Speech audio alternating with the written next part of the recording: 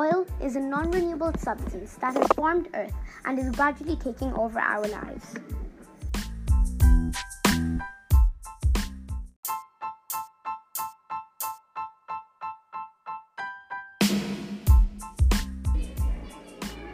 Currently, the world consumes over 34 billion barrels, mainly located in Iran, Saudi Arabia, Kuwait, Qatar, and most of the Gulf.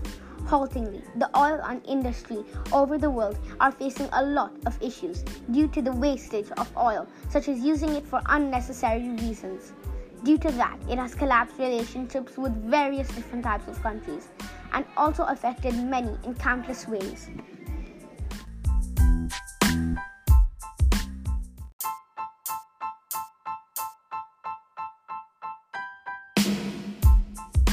Today, if the human race can make a difference to the world by saving the usage of oil, it can stop almost 45% of the world's pollution rates and let countries reunite and give people freedom.